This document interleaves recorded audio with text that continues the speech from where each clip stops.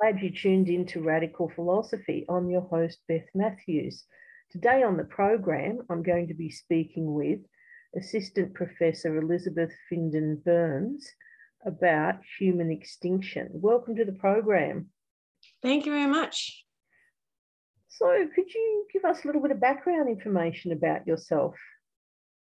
Sure. I did my undergraduate degree in political studies in Canada.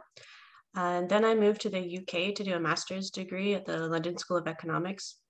But I decided I was done with academia for a while, was flailing a little bit, didn't know what I wanted to do. So I went back to Canada to work for the government as a policy advisor.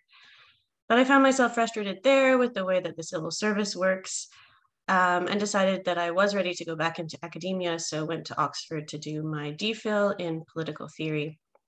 And after that, I had the opportunity to teach at universities in the UK and Sweden. I'm now an assistant professor of political theory at Western University in Canada. But I'm also affiliated with the Institute for Future Studies in Stockholm, working on a very cool climate ethics project there. And I'm interested in all sorts of philosophical issues that arise with respect to future generations. And for our purposes today, whether it would be wrong for there to be no future generations, so i.e. for human extinction to happen. What was it that inspired you to study human extinction?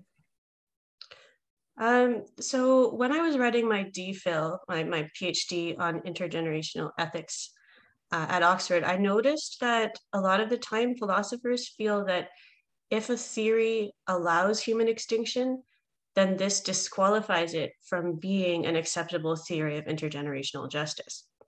So if it says, human extinction is permissible, then people say, well, this ethical theory must be wrong. So what prompted me to think about it was I wanted to make sure that the theory I was developing didn't permit human extinction for that same reason. But as I was working on it and talking about it with my supervisor, I came to the surprising view that actually I don't think human extinction is necessarily wrong in itself.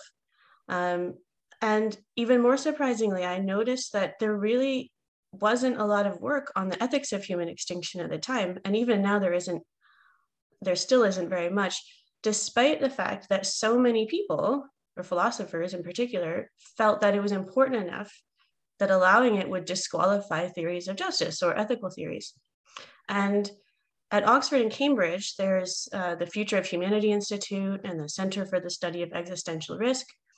But even there, most of the work being done is on how to avoid human extinction.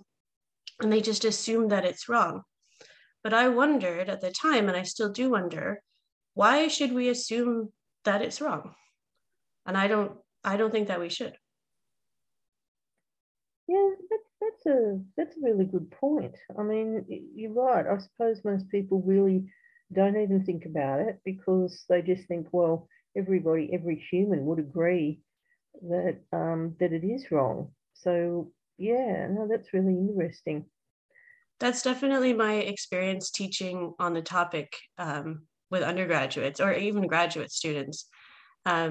Even when confronted with some of the arguments or questioning, well, hang on, why is that wrong? Why is that wrong? So on and so forth, they still just fall back to this really strong intuition. And I don't blame them because I had it and it's still lingering in there a little bit that, oh, well, it would just be bad. It would be really bad if humans never existed anymore. What are some of the methods of population control? So we need to remember that control doesn't necessarily mean limit, right? So you can control something by either increasing it or decreasing it. And lots of countries actually have policies that encourage population growth. So things like child benefits or tax breaks for parents, free childcare. That's something that the Canadian government has been promising to bring in for years, and it already exists in lots of Scandinavian countries. Free fertility treatments, either for gay and lesbian couples or couples who just can't have children for other reasons. And these may all encourage people to have either children they wouldn't have had or just more children than they would have had without these sort of policies or supports. But I think what your question is probably getting at, and what most people worry about, are methods with the opposite effect that are trying to reduce population growth. And there are more or less coercive methods that we can use. Some innocuous methods could be governments just disincentivizing having more children than they want you to. So, for example, in the UK, the government limited the number of children that you can claim child benefit for to 2.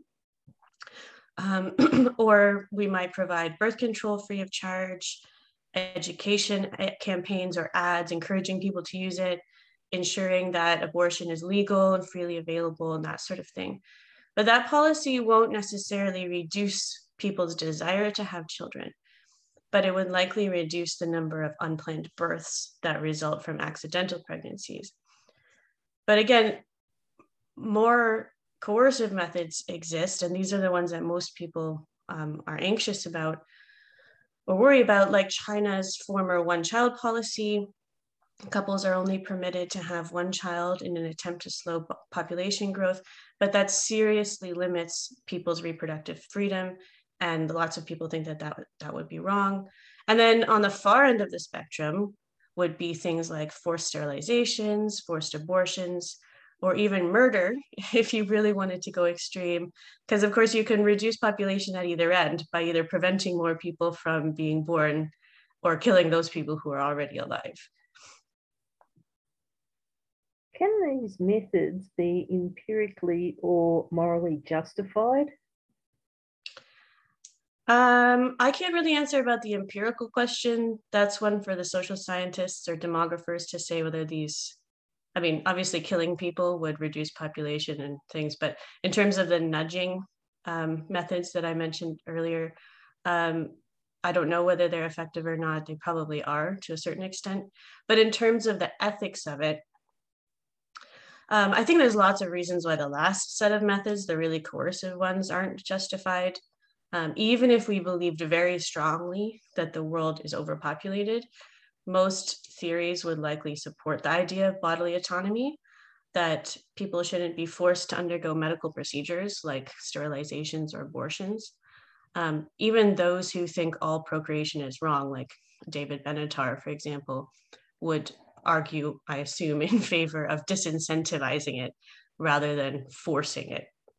But there's lots less agreement about nudging policies. So governments try to nudge us to do the right things for the collective all the time, like eating well, exercising, quitting smoking, drinking less. And they do that through taxation and other kind of non-coercive means. But one problem with policies like cutting off child benefits after a certain number of children, or other policies that disincentivize having children, is that they harm the children who are born anyway. And those children are blameless because their parents have fewer resources to devote to them. So they end up suffering due to something completely outside of their control, which is their parents having children despite the disincentives and the government's choice to impose those disincentives. So I don't have an answer whether they're justified or not, but these are just some considerations to think about. I think I would probably lean towards them being permitted, but with lots of exceptions to make sure that the children themselves aren't the ones who are suffering. Could you explain about the 4 reasons why we might consider human extinction to be wrong? Yes, sure. So the first reason that we think it might be wrong is sort of what I alluded to before when I was talking about the undergraduates and their intuitions. And that's a lot of people just think it would be a shame if future people don't get a chance to exist. So we often think, well, I'm glad I exist. So wouldn't I be sad if I never got to exist? And so by extension, it would be bad for future people if they never get that opportunity. And Peter Singer put it once, and I'm paraphrasing, that the worst part about human extinction is that there would be no future people to get to enjoy life. And I think this is a very powerful intuition that most people probably share. Not everybody, but probably most people. The second reason that people often think extinction could be bad is because of all of humanity's accomplishments. And they think that, we've civilized the world, we've built amazing buildings, painted wonderful paintings, and all of these accomplishments would have been totally pointless if human extinction happens. So what good is the Sphinx if no one's around to admire it, for example? The value of all the great literature and thinkers, which has vanished, so the thought goes, if no one's around to value it. They also think that there would be no intelligent life. And many people think that the lack of intelligent beings would be a huge loss to the world. I mean, we don't know about the existence of aliens on other countries, but as far as we are aware, humans are the only intelligent species. And so losing it would be a loss for that reason. But the third reason is that if we knew human extinction was coming, we'd likely feel a lot of pain, like psychological pain and sadness. So our lives would lose meaning. Why would we bother to try to cure cancer if we know humanity is ending in 20 years? What would be the point in writing a book that nobody will be around to read? And so on and so forth. So Samuel Scheffler thinks that the knowledge that human extinction is coming would be absolutely devastating to our personal projects and goals, and basically render everything that we do meaningless. And it would just be this sort of existential dread and just feeling of hopelessness that everybody would share, and that would be really bad for us. And the last reason I think human extinction could be wrong or bad is that it's pretty obvious that it would cause a lot of people a lot of physical pain. So if you think about the ways that it could happen, an asteroid could hit the Earth. Lots of people would be hit by it and suffer the pain of being hit by an asteroid. And everyone else would probably die slowly due to the environmental aspect. Or if humans suddenly became infertile, just out of nowhere, and extinction happened slowly because people started aging, but there were no new people. Think about what it would be like to be that last group of people. So there would be no farmers, or there'd be very few people around to grow food, to be doctors, nurses, to care for the people in their last days, and so on. So I think the last generation of people would clearly suffer massively physical pain, in addition to the psychological pain that Scheffler was talking about. But in my view, only those last two reasons are important reasons to try to avoid human extinction. So my personal view is something called person affecting morality, which means that I think something can only be wrong if it negatively affects somebody. So to me, the fact that human extinction will mean that some future people don't exist isn't necessarily a problem because they aren't people yet. So I don't think that it can be wrong to prevent people from existing. There's nobody harmed by not being brought into existence because they don't exist. So there's nobody there to harm them. Because I think if it is wrong to fail to bring people into existence, then most of us are doing wrong all of the time. I certainly am right now by sitting here talking to you instead of trying to create as many future people as I can. I'm not going to get into how that happened, but none of us have as many children as we possibly could, which means we would all be acting wrongly. And that's possible that we are acting wrongly. I just don't think that it's right. I also don't think that the loss of intelligent life and civilization is a problem per se. If there's no humans around, then it's true that there's no one to appreciate the intelligence or civilization that we developed, but there's also no one to be harmed by their absence. So, I mean, if there's no intelligent life, and only intelligent life can appreciate intelligent life, then nobody is harmed by the lack of intelligent life. But I do think that the last two reasons matter. So the psychological pain and the physical pain. So if a government involuntarily sterilized everybody, for example, which caused humans to gradually go extinct, and that would hurt us psychologically and physically, then I think that would be wrong. because it caused us that psychological and physical pain without our consent. And the same would be true if somebody decided to just poison the entire species and we all died suddenly. But I do think that if all humans unanimously decided, miraculously, that, what, humans are kind of a blight on the world, we just don't want to do this anymore. And we decided to all take a pill, a painless pill, and just all die voluntarily. And I don't think that there would be anything wrong with that. It would be voluntary, it would be painless. Even if it weren't painless, if it's voluntary, I think that's still fine. So I think that it means that human extinction is wrong when it causes involuntary pain or suffering, physical or otherwise. But I don't think extinction itself is wrong. Just what matters is the way that it could and would likely come about. So just to clarify, because some people have read my paper and misinterpreted my conclusion, I'm not saying that extinction is a good thing or would be a good thing. I'm not saying we should all go and take that painless suicide pill. I'm just saying that if we wanted to, that there wouldn't be anything necessarily wrong with that. And that it shouldn't be, ideally, it shouldn't be imposed on us involuntarily. Obviously, there's some things we can't control, like asteroids hitting the Earth.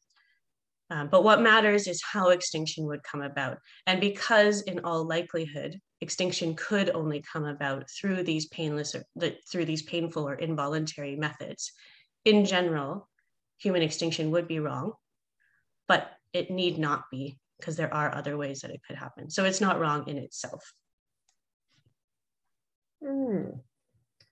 Could you explain about the quote, children as public goods?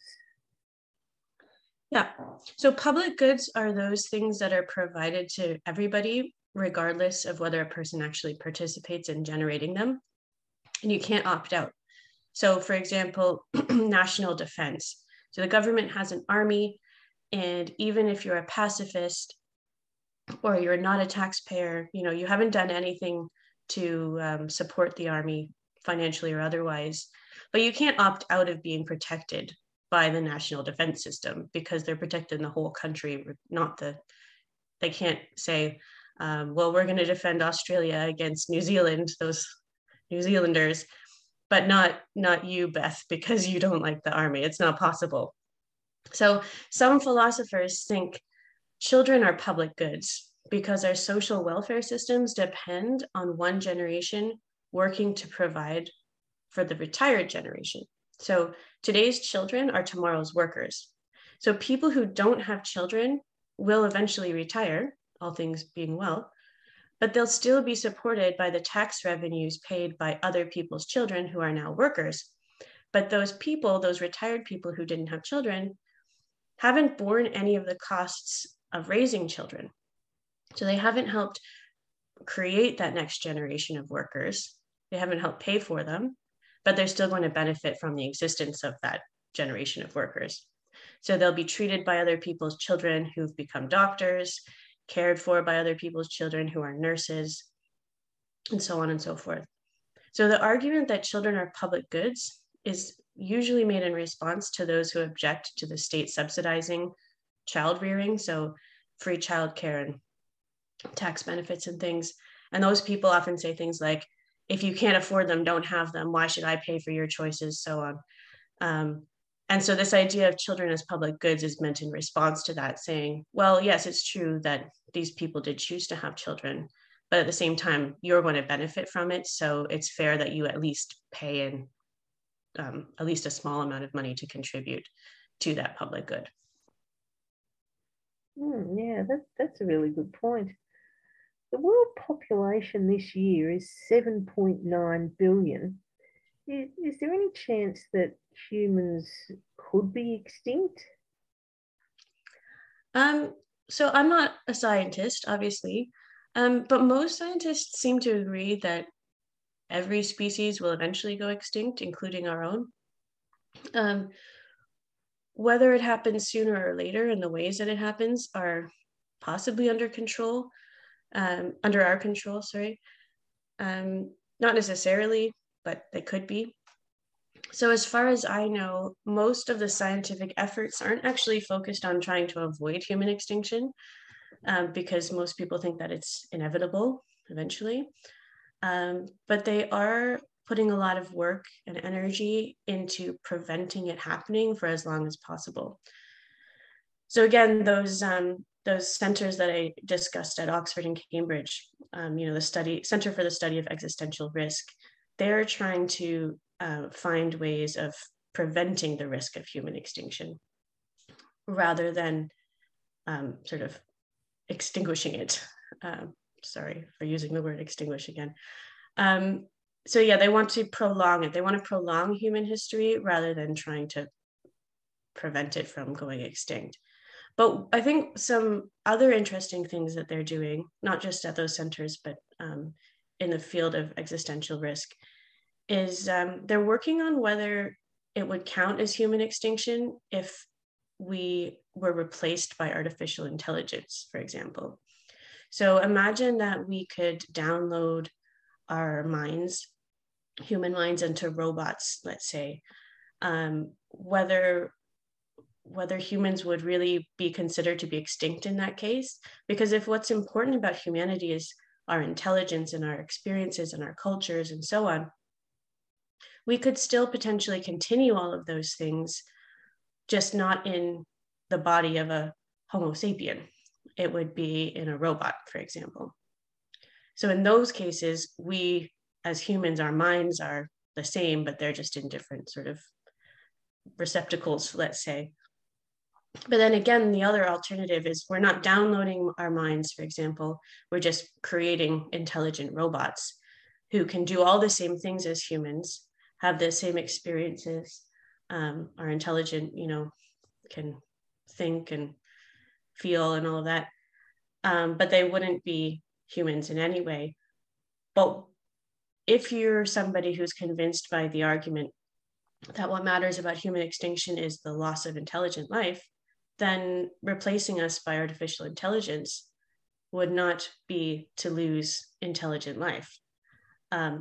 Similarly, if we did find another, say, species of aliens who are intelligent somewhere out there in the galaxy, then maybe we wouldn't have any reason to worry about humans going extinct per se, because we know that there is intelligent life out there somewhere, and they could continue our projects, appreciate our culture, and so on and so forth. And then there's all these people who are interested in cryogenically preserving humanity in the event that some disaster did happen. Then we would have at least a few lucky souls who could be unfrozen. I'm not sure how the actual science works, but I know that some people are doing this. And one of the reasons that some people do it, not necessarily just for themselves, but for humanity in general, is that if there were a disaster and the cryogenically preserved bodies could be defrosted, then that would continue humanity. So potentially humans would go extinct, but then they would come back. So it'd be possible to bring humanity back again. So it's a hard question. Is there any chance humans could go extinct? A lot of that depends on what you think humanity is, what you think it means to go extinct. But it is likely that the species Homo sapien will go extinct at some point. But whether that counts as human extinction, whether that's enough to say humanity has gone extinct, is a whole different philosophical question. Yeah, that's really interesting that you said that species can go extinct and then be brought back, because I imagine that if humans did go extinct and then there was another intelligent life form, it's a bit like scientists are talking about how with dinosaur DNA from bones, there's a possibility that they could bring dinosaurs back to life. So yeah, we could actually be brought back to life at some stage in the future. Yeah, that's true. And some people are working on this. I read a paper a few months ago where the author had sort of broken down all sorts of different kinds of extinction that I never even knew existed. And one of them is this idea that, extinction just means that there are no living examples of that species on Earth. But it doesn't necessarily mean that there's no potential for living examples of that species to ever exist on Earth. So if we, like you said with the dinosaurs, if we manage to extract DNA from their fossils, for example, perhaps we could somehow genetically create another dinosaur, in which case, did dinosaurs go extinct? Are they extinct now? These are all sort of semantic questions, but they matter when it comes to saying whether humanity could and has gone extinct. Yeah, that's right. No, it's a really fascinating concept. So thanks very much for coming onto the program today. Yeah, thank you so much for inviting me. And I've been speaking with Assistant Professor Elizabeth Finden-Burns about human extinction. Hope you've enjoyed the program. I've certainly enjoyed your company, and do stay tuned for Swing and Sway.